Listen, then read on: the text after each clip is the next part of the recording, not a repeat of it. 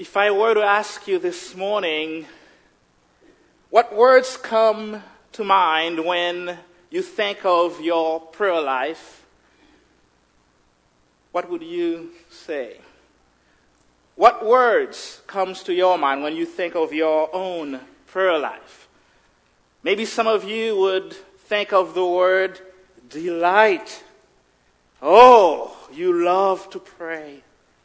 You pray regularly and you have great joy. That's where you are. Perhaps others of you would say, Thomas, when I think of prayer, one of the first things that comes to mind is that sense of inadequacy. I just don't know sometimes what to say. I feel there is something missing. And at times I don't even bother praying. Maybe you'd say that the word guilt comes to mind. You are well informed of the mandate to pray. You've been a Christian for a long time, yet constantly you are aware of the fact that you pray very, very little. You don't find delight in that which should cause you delight. And you pray very little. Maybe other words would come to mind. But regardless of where you are this morning, I believe the text that we just read, the words that Jesus spoke to his disciples 2,000 years ago, and that are for us today, it is my hope and prayer that God will use these words to encourage us, regardless of where we are. If you're finding delight, that you would have even more delight in prayer. And if you perhaps are at a point where you're like, well, I don't know, I'm ready to just give up on this prayer business. I don't know how, it just doesn't seem to work for me. I trust that you will be convinced of the fact that God has called you to pray, that you would be encouraged to pray, and that God would cause all of us to experience increasing delight in this most gracious privilege. The text that we just read, I believe, answers for us at least three very important questions regarding prayer. Namely, does it matter how we pray? To whom should we pray? And who is this being to whom we pray? Same question. And third, what should we ask for when we pray? What should we ask for when we pray? This morning we'll be focusing on this last question, namely, what are we to ask when we pray? What guidance are we given in Scripture on what we are to come before God with? However, before we look at this last question, I believe it's worth saying a few things about the other two questions. Does it matter how we pray? And to whom are we to pray? Because I believe it's not just for our information, but they are really related. Our ability to know what we are to ask is very connected to the other two questions as well. Namely, the way we are to pray.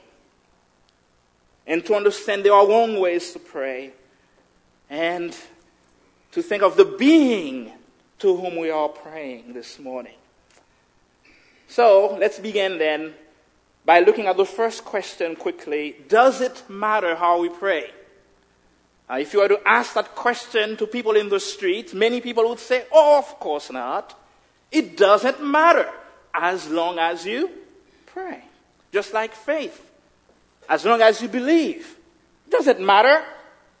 As long as you pray to whomever it is, the important thing is to pray. Well, the Bible makes it very clear that there are wrong ways of praying. And as Christians, we need to be aware of those wrong ways of praying because we want to pray biblically. We want to pray prayers that God longs to answer, prayers that are honoring to God. And Jesus gave his disciples two wrong ways. He wanted to warn them against those ways of praying, wrong ways of praying. And the first one is found in verses 5 and 6. And Jesus says, and when you pray, you must not be like the hypocrites. For they love to stand and pray in the synagogues and at the street corners, that they may be seen by others. This is the first wrong way of praying. The way of the hypocrites. They love to pray in public with a very specific goal, to be seen by others. It is clear that Jesus is not condemning public prayer per se. Rather, he's condemning praying in public with the primary goal of being praised by the public. The Bible exhorts us to pray. The people of God prayed publicly, and we certainly do that. But there is something terribly wrong when we stand to pray before God and our goal is to impress those around us. We may even use the right language, the right theology, but as we are praying, our concern is not with the God before whom we stand, but rather with the response that we're hoping to get from others. Have you ever been tempted to pray this way? Maybe you haven't, but I'll tell you I have. And I want to heed this warning, not to pray like the hypocrites. Jesus says praying like this is not a good thing at all. It is futile. And when you pray like this, there is a reward, and the reward is not from God. The reward is exactly what the hypocrites are looking for. You pray for the praise of men, and that's what you get, and nothing else.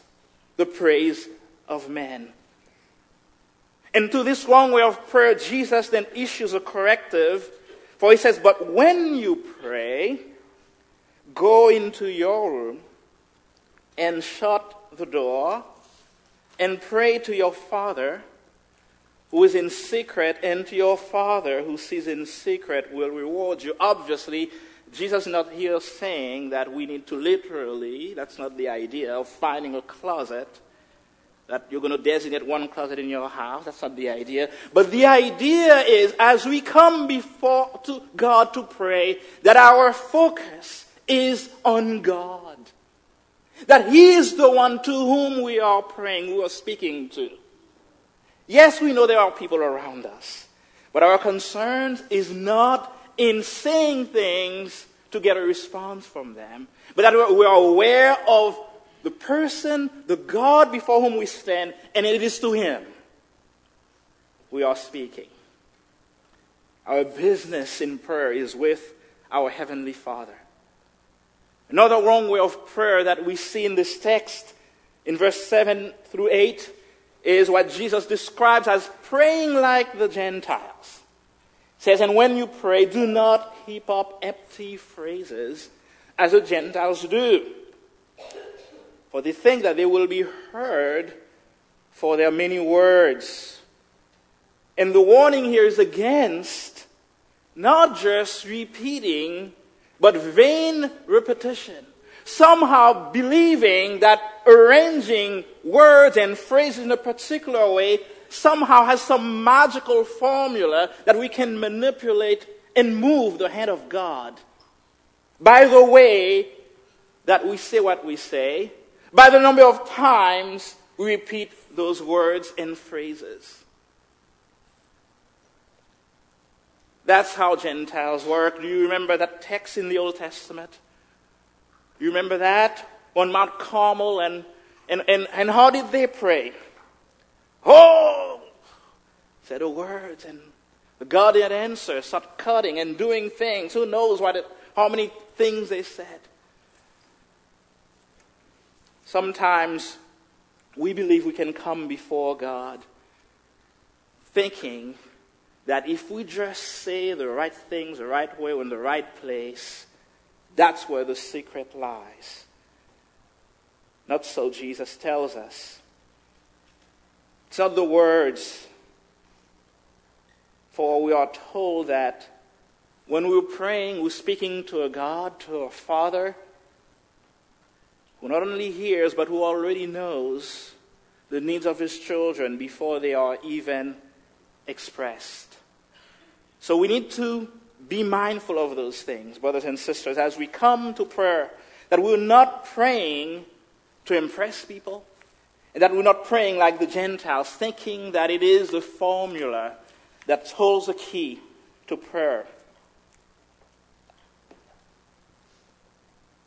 So Jesus did not leave them there and just say, well, here's what you are not to do, but he wanted to tell them how they ought to pray, and he gave them what we know as the Lord's Prayer.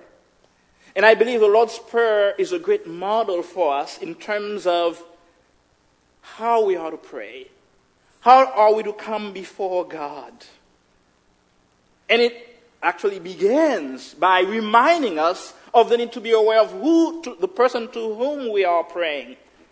For it begins, Jesus says, when we pray, we ought to say, Our Father in heaven. Our Father in heaven. Could spend the rest of the morning and perhaps months and not exhaust what is involved in this great reality. That we come before the one who is our Father. And essentially, when we see this from Jesus, what is very clear is that prayer is connected to the reality of our adoption. Last time I was here, I spoke on adoption. This great doctrine, where God by grace has chosen to make us his very own through Christ. And I believe, and it is referred to as one of the greatest, if not the greatest privileges of redemption, that God not only forgave us, but he has made us his very own children. And because we are children, because he's our Father, then we can come to him and pray. Jesus could have used other title, Mighty God. Not that, again, it's wrong to say that, by the way. But I believe there is a reason why Jesus, in this prayer, he says, pray, Our Father in heaven. So if you struggle with wanting to pray, as I have at times, feeling guilty, not knowing what to say, begin. Meditate on this great reality. Our Father in heaven. Think of what this means. That you are before this God who is not just a God out there, but he is your Father. Your Father. Abba, Daddy. This is a remarkable thing, brothers and sisters, to be able to call God our Father. See, in the Old Testament, Father is used in reference to God about 14 times, brothers and sisters.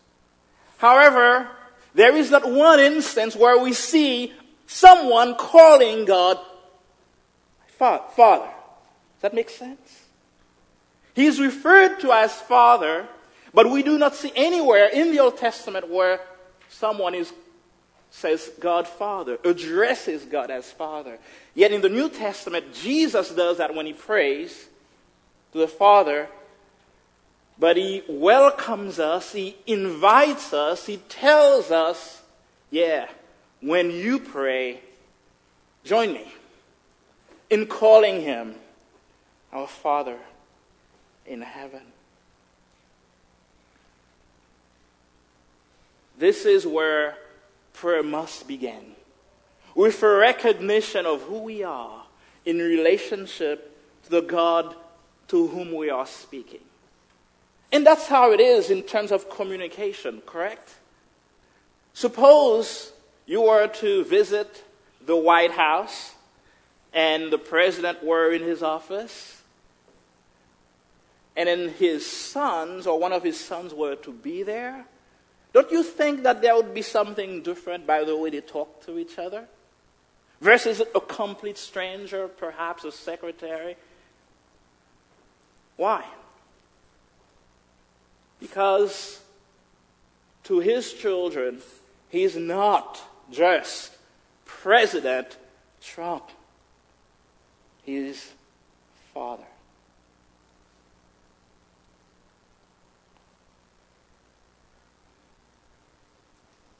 In prayer, we come before the one who is our Father. The one who is our Father by grace. So what about guilt? What about sins? What about that sense of unworthiness? Oh, any greater proof of acceptance by our God? That He has in love made us His children?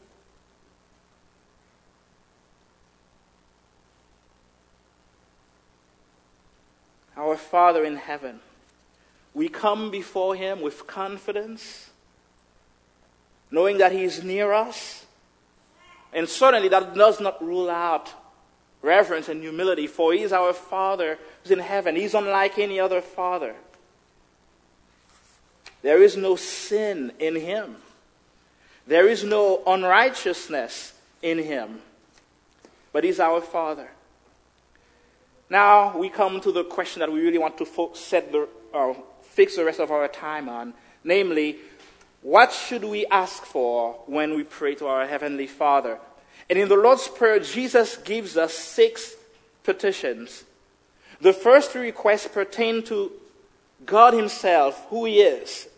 And the Bible tells us here that when we pray, we are to pray that God's name would be honored and exalted. Hallowed be your name. We're not going to spend a lot of time on that.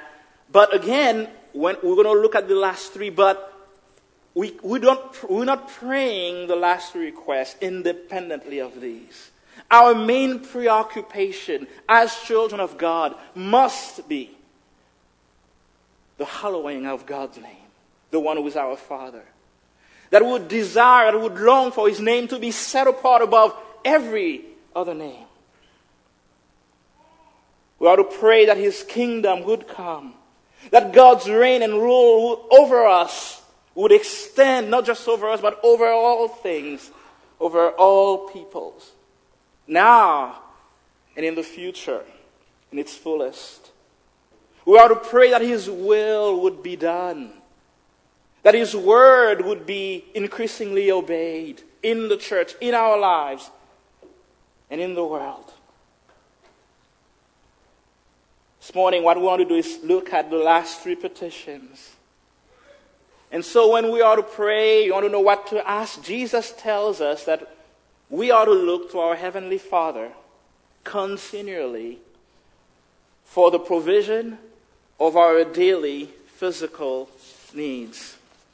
Give us this day our daily bread.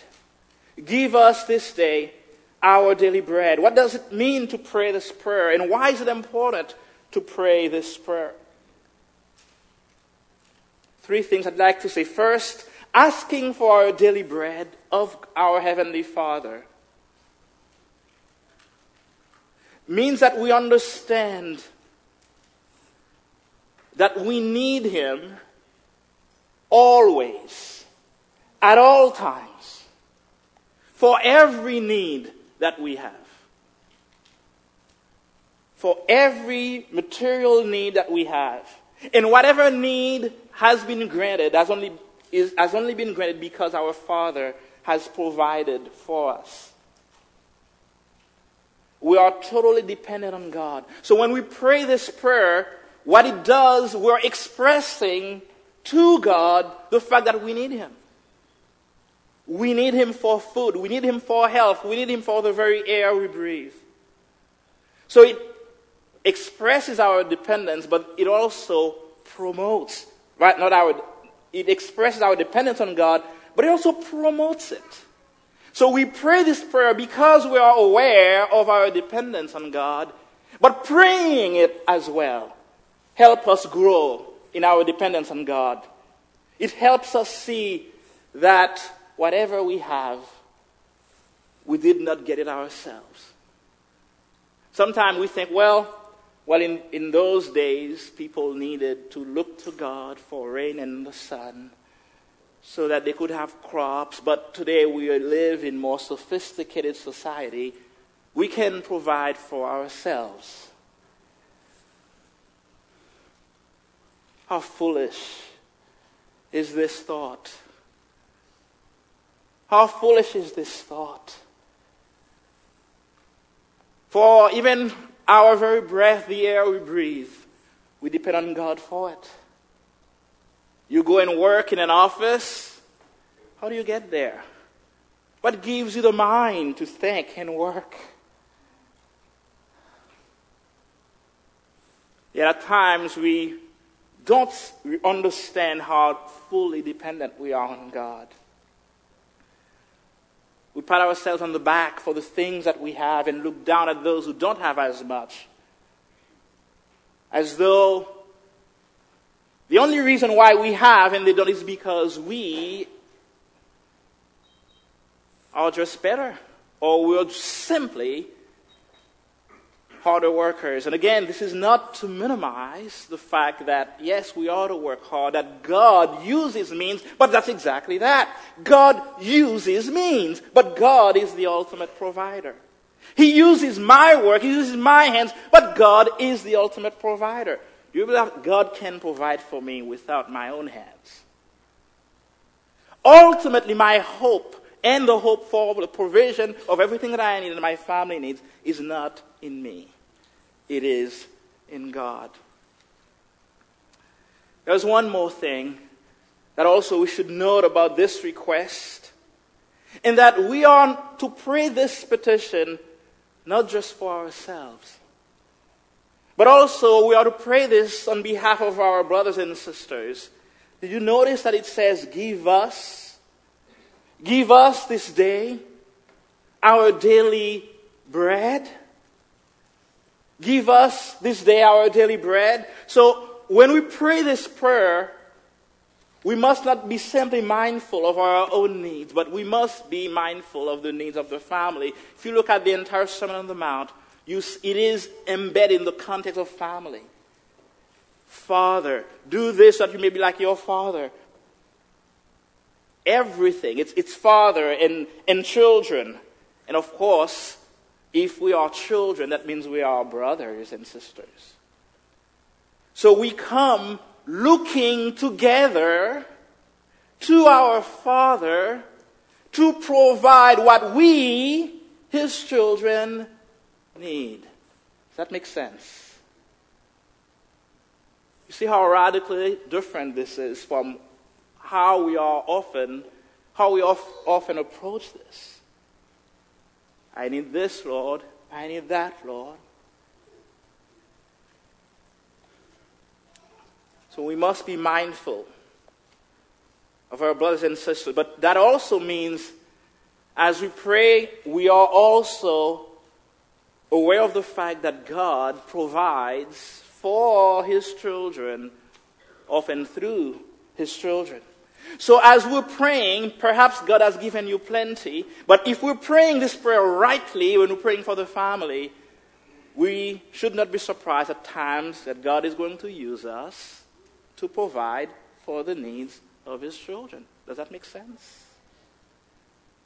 And if we are honest, we've got to identify with our brothers and sisters in the time of need. And then cry out to God, say, God, please use me. Not giving reluctantly, but considering it a great privilege. A great privilege to be used of God to provide for the needs of His children. That's how God does it. That's how He does it. So we ought to pray for our daily bread, for the provision of our physical needs, but that is not all. This prayer also calls us to pray for another need that we have. We need to pray for the forgiveness of our sins. If the first prayer is prayed in light of the fact that we are creatures before God, that we are dependent children before God, this second prayer is to be prayed in light of the fact that there is something wrong with us. That we are not just innocent creatures or children, we are sinful children. That we are disobedient children, that we disobey our Heavenly Father. Yes, we are His children. We are saints in Christ positionally. We've been accepted by God. But we all, I believe, my brothers and sisters, can testify to the fact that there's a sinful nature that is still in us. And too often we grieve the heart of our Heavenly Father by our thoughts, by our words, by our deeds, by the things that we do, as well as the things that we fail to do. As God's children, we owe Him not just partial obedience. We owe Him total obedience. Yet the sad reality is that too often we resist and ignore and disobey His clear instructions. And it does matter to God. It does matter to God. Yes, we are justified. There will never be condemnation for us. Christ took our condemnation. But our Father cares deeply about our relationship with Him. Our standing with Him will never change. But sin can hinder our experience of fellowship, our experience of intimacy with God, our knowledge of God, our being used of God. And so we must deal with our sins by asking God daily and continually to forgive us for our sins. And I believe praying this prayer then means at least 4 things.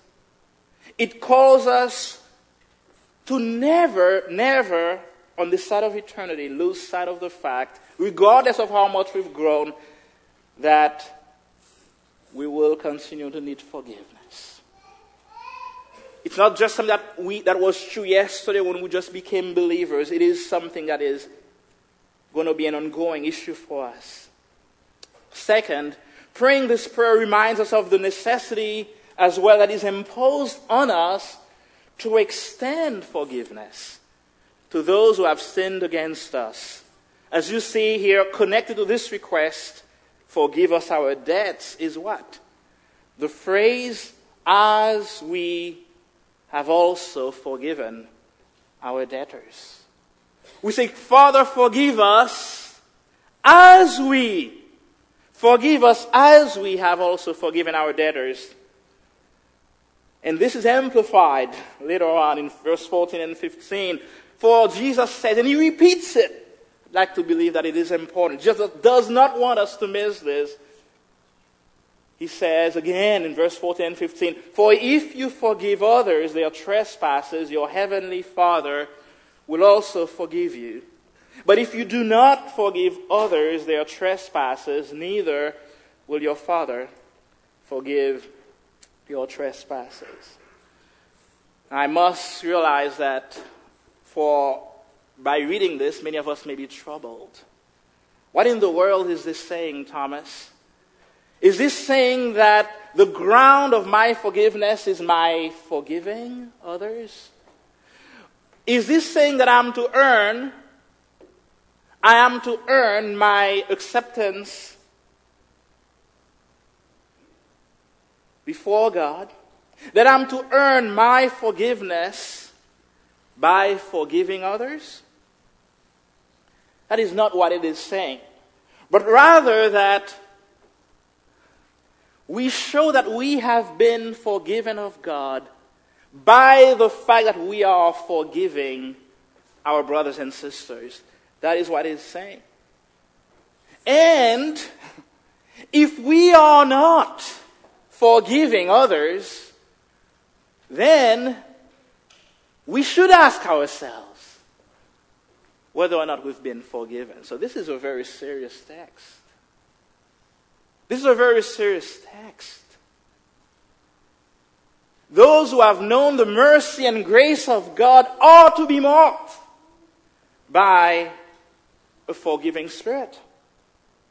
In Matthew 18:21 to 25, we have the parable of the unforgiving servant. You're probably very familiar with this parable, where Peter came and he asked Jesus, "Lord, how often will my brother sin against me and I forgive him?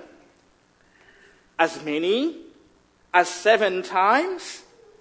Jesus said to him, "I do not say to you 7 times, but 77 times." And he gives this parable, and please bear with me. I want to read it for you. Listen to what Jesus says. "Therefore the kingdom of heaven may be compared to a king who wished to settle accounts with his servants. When he began to settle, one was brought to him who owed him 10,000 talents. And since he could not pay, his master ordered him to be sold with his wife and children and all that he had, and payment to be made. So the servant fell on his knees, imploring him, 'Have patience with me, and I will repay you. I will pay you everything.' And out of pity for him, the master of that servant released him and forgave him the debt. But when that same servant went out, he found one of his fellow servants who owed him 100 denarii. And seizing him, he began to choke him, saying, 'Pay what you owe.'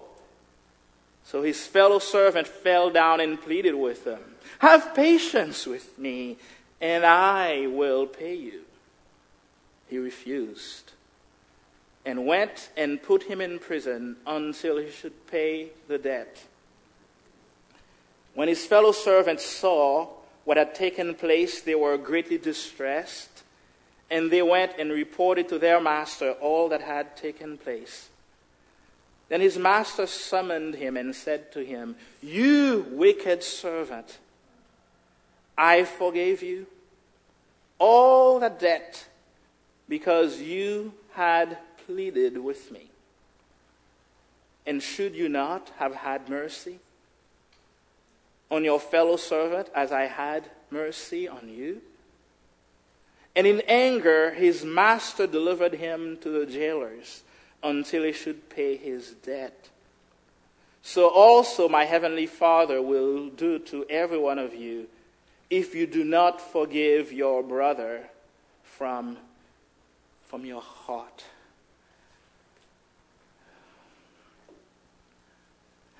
I believe what we have here is Jesus making it clear to us how incongruous it is for us to have known the depth of God's mercy for the great debt that we have incurred toward him, while at the same time not releasing our brothers and sisters for the tiny debt that they have against us. This is not, I believe, for us to say, "Oh yeah, this is what may happen to true believers who have known the grace of God, that they may be found to be wicked and condemned." I don't believe that's the point at all. But I believe what Jesus is teaching, hey Peter, if you've been forgiven infinitely, then there is no counting. There is no limit. Don't you see it? Suppose you owed somebody $10 million, right? Suppose I owed somebody $10 million. I owe Ben $10 million. I don't know Dan has that much money, but imagine that possibility. And I come here, and Vince says, "Thomas, come on. You've been promising to pay me for a long time. And I don't know, man, what's going on with you? You remember what we said? You don't pay, you're going to jail. Not just you, but your family." And I come before him and I say, "Man, I have to be honest with you. I'm in deep trouble. I know I had promised to repay you, but I cannot even begin to repay you. I can't. And I understand that you'd be right to send me to jail, and not just me, my wife and my kids. And I fall on my knees to this rich man and say, have mercy on me. I cannot repay you. I'm going to stop promising. All I'm asking is mercy. And then he looks at me and he does the unbelievable things. Thomas, as of today, you owe me nothing. And I walk out of the church and people see me. I am jumping up and down. Thomas, I've never seen you so happy. What's going on? Oh, you want to know what's going on? Let me tell you. Let me tell you. And I tell them. And then I get in my car. And I drive. And then I find that brother on Tara Boulevard in Monday's Mill who owed me $40. And I look at him and I say, what's going on, man? You've been promising to pay me that $40. It is ridiculous.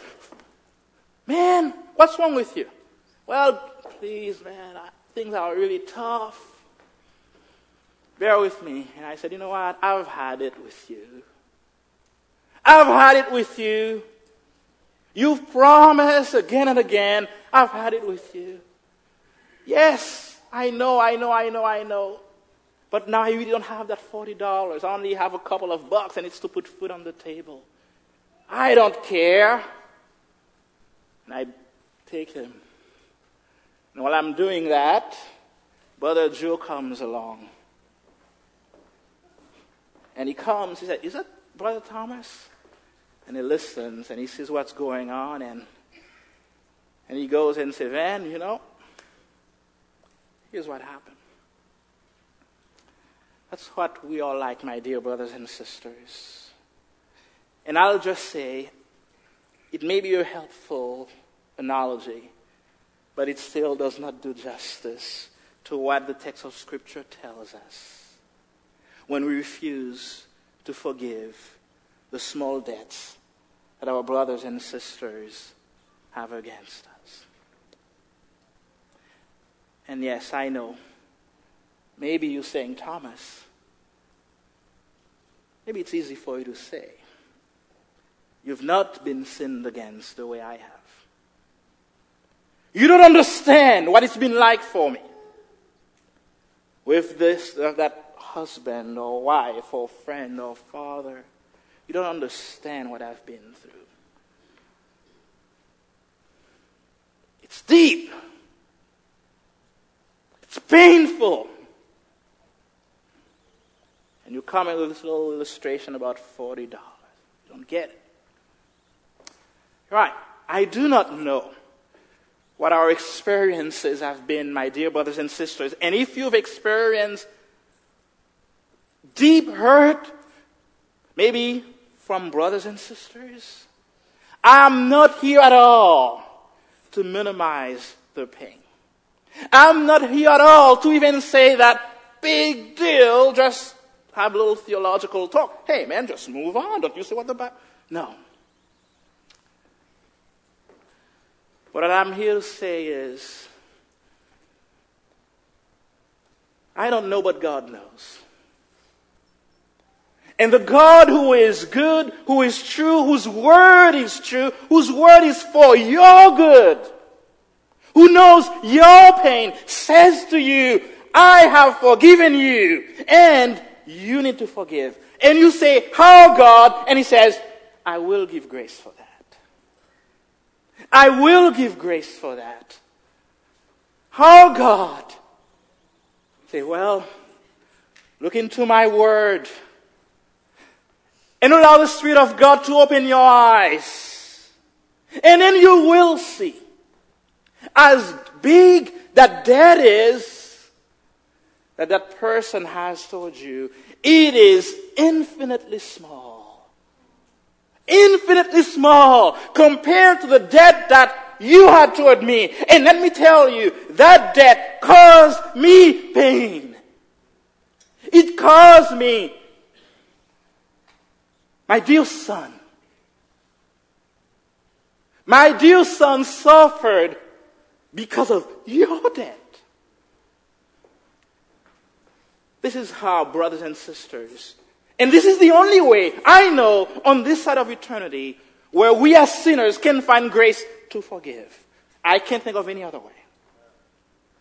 It is only as we look at the enormity of our debt, the immensity of God's grace and mercy, that we can truly find by the Spirit of God the grace to forgive. But I will say, forgive we must. Oh, it's hard. That's exactly why we need grace, my dear brothers and sisters. It's not a song. We cannot bear fruit, Jesus says, unless we abide in me. We cannot do anything of eternal significance apart from the grace of God. And God wants to be glorified. I don't know where you are this morning, but my dear brothers and sisters, this is something that we must pray continually. That God would forgive us and that we would be a forgiving people. Oh, that God would be pleased to allow us to know the depth of His forgiveness and that we would forgive one another. I'd like to believe marriages would be so much healthier. Can you imagine what would happen in marriages in the Church of Jesus Christ if we were to just take this and allow the grace of God to work? Oh, to know the forgiveness of God and to experience the power of God in forgiving others. And what exactly is involved when we say forgiving others? It means a few things. Let me just say what it does not mean. It does not mean denying the evil of what was done to you. Don't minimize it. If what was done was awful, do not minimize it. It was. It doesn't mean that. It doesn't even mean necessarily having the same relationship you had before with someone perhaps who proved themselves to be untrustworthy and they had hurt you. Forgiving them does not mean now you go back to the way it was before and just open up. It does not mean that. But it does mean, at least it means, you're not seeking revenge. You are not seeking to hurt the person who once hurt you. But more than that, it's not just passive. It is also active. You are actively, and I'll say it again, you are actively praying for that person's good.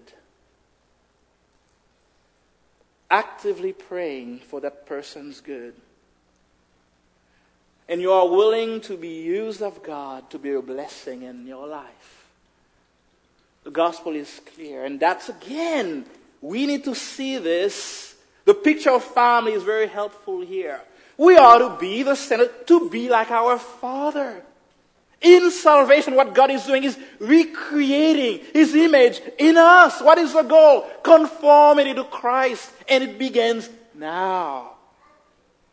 Jesus says, Father, forgive them, they don't know what to do. And we see this cruciform life manifested in the Acts of the Apostle. As Stephen was dying, what did he say? Father, please do not hold this sin against them. In case we're saying, this is not humanly possible, God gives us examples. It is possible, because of the grace of God, to truly forgive. It is. We had a debt that we could never pay. But in Christ, God has released us from it. And He will never put it back on us. And any debt that He's owed us is infinitely small compared to that great debt. Third, we must not deal lightly with the sin of unforgiveness. I think I've said enough on that. When the Spirit of God makes us aware of the fact that we are not forgiving our brothers and sisters, it is not a light issue. We must take it seriously and ask God to forgive us of that sin of unforgiveness and to help us do what He calls us to forgive from the heart. This also means that as we pray this prayer, it helps us to take sins more seriously, does it not?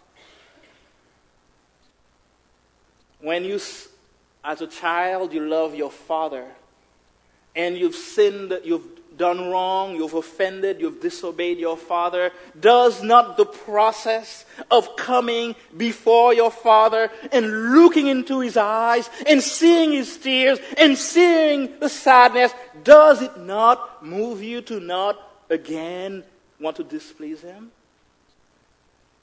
You know of his great love for you. So when we sin and we come before God and we ask for forgiveness, it helps us to not take sin lightly, but to ask for His grace to obey Him. Lastly, in addition to praying for the provision of our daily bread, for the forgiveness of our sins, lastly, we need to continually look to our Heavenly Father for His protection over our lives. And lead us not into temptation, Jesus tells us to pray, but deliver us from evil. We are not just needy and sinful children. I think we sang that earlier. We are also weak. We are also weak children. We cannot fend for ourselves in this evil world. So we need God to protect us. We need Him to protect us as we face the reality of temptation. We live in an evil world. More than that, we have within us fleshly desires that stand in opposition to that which is good. Desires that move us toward that which is evil in the sight of God. So we need God's help to protect us from falling into temptation. We need God's protection as we face the daily assault of the evil one. It's protection from evil and from the evil one, both, because the evil one is behind all evil. So it is both things, I believe, that are in view.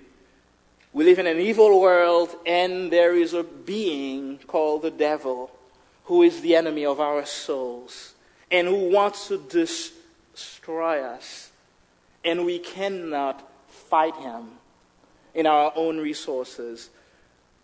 We need the protection of our Heavenly Father. In Ephesians 6:10-20, we are told that we are in a spiritual battle, brothers and sisters, against the devil and his evil schemes. And we are not always aware of his schemes, but our Father is, and He can protect us. Jesus in John 17, in what is known as the high priestly prayer, what really is the Lord's Prayer, the prayer that Jesus actually prayed. There's a prayer that we're looking at really is not one that Jesus prayed or could have prayed. He would not certainly have had a need to ask for forgiveness. It's a prayer that He taught us to pray. But in the priestly prayer, listen to the word of Jesus as He has our protection from the evil one in view. He says, as He's getting ready to leave, and He understands where we're going to be, He says, I am praying for them. I am not praying for the world, but for those whom you have given me, for they are yours.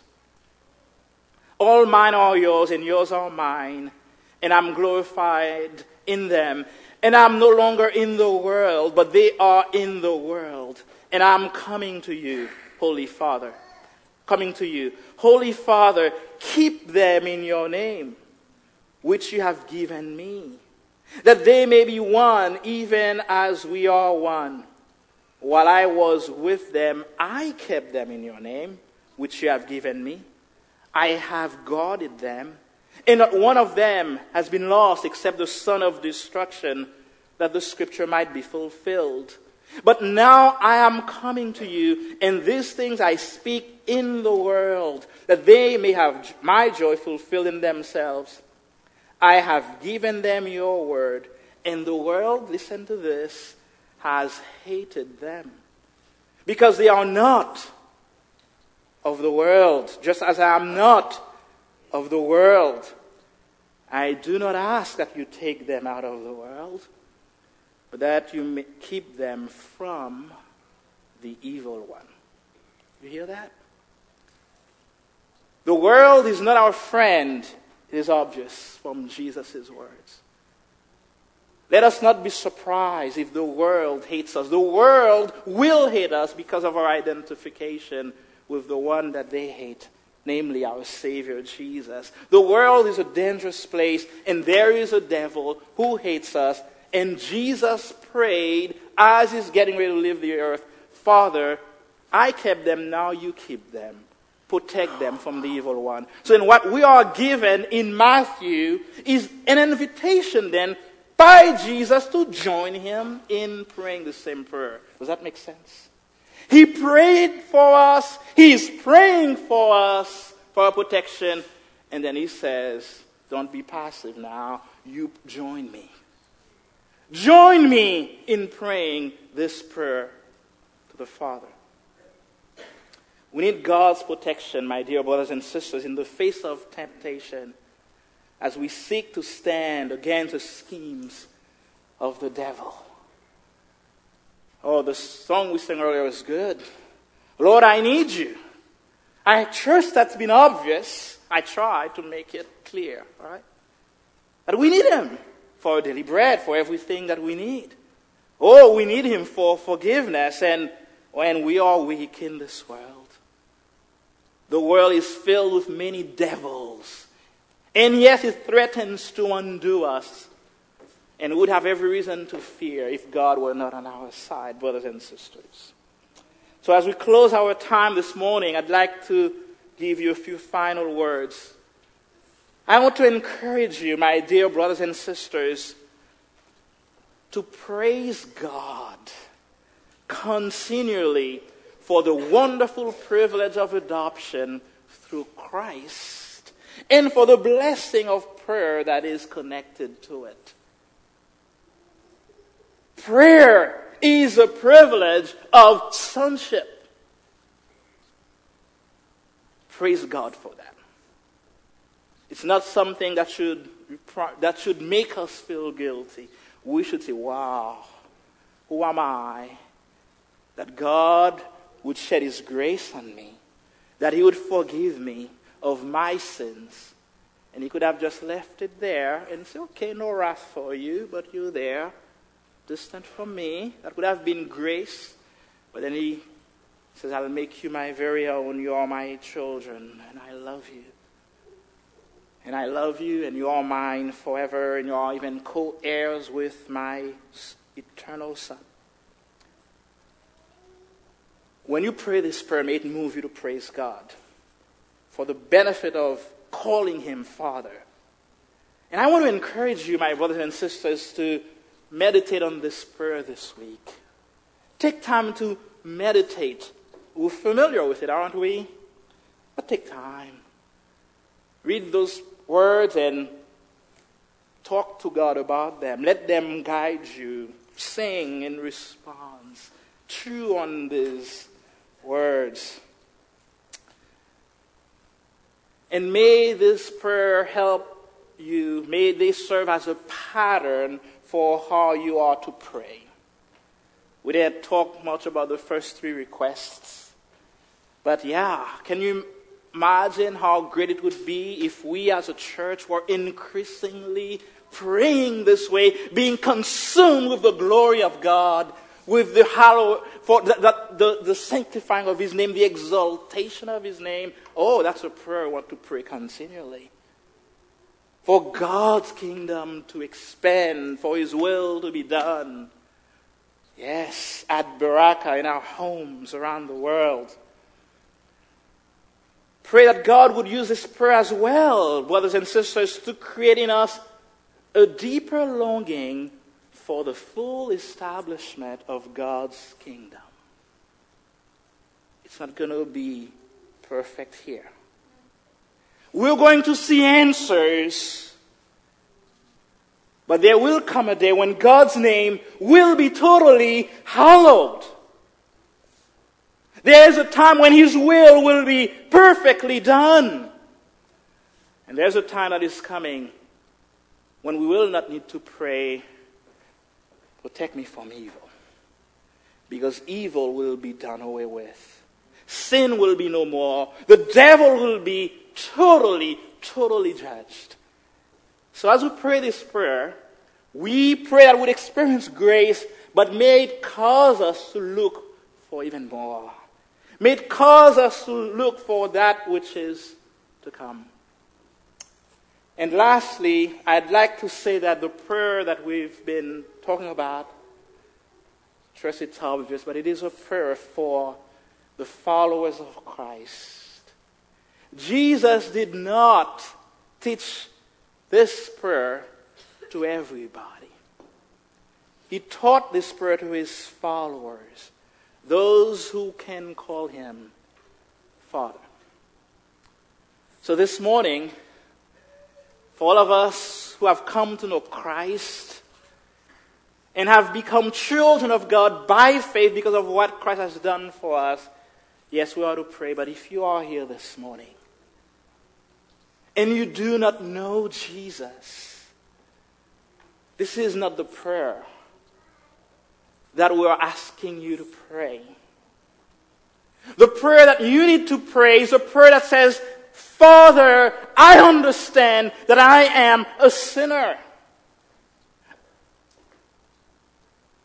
Your word makes it clear that you are holy. And I'm sinful. And I realize that there is no hope for me in and of myself. Please help me to put my faith in Jesus, your Son.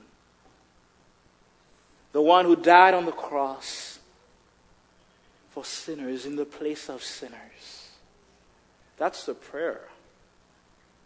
Boys, girls, have you trusted Jesus as your Savior? The Bible says, as many as received him, to them he has given what? The power to become the children of God. And as children, then we cry to the Father. So if you are here, you have never placed your trust in Jesus. We're not asking you to just go do better this week.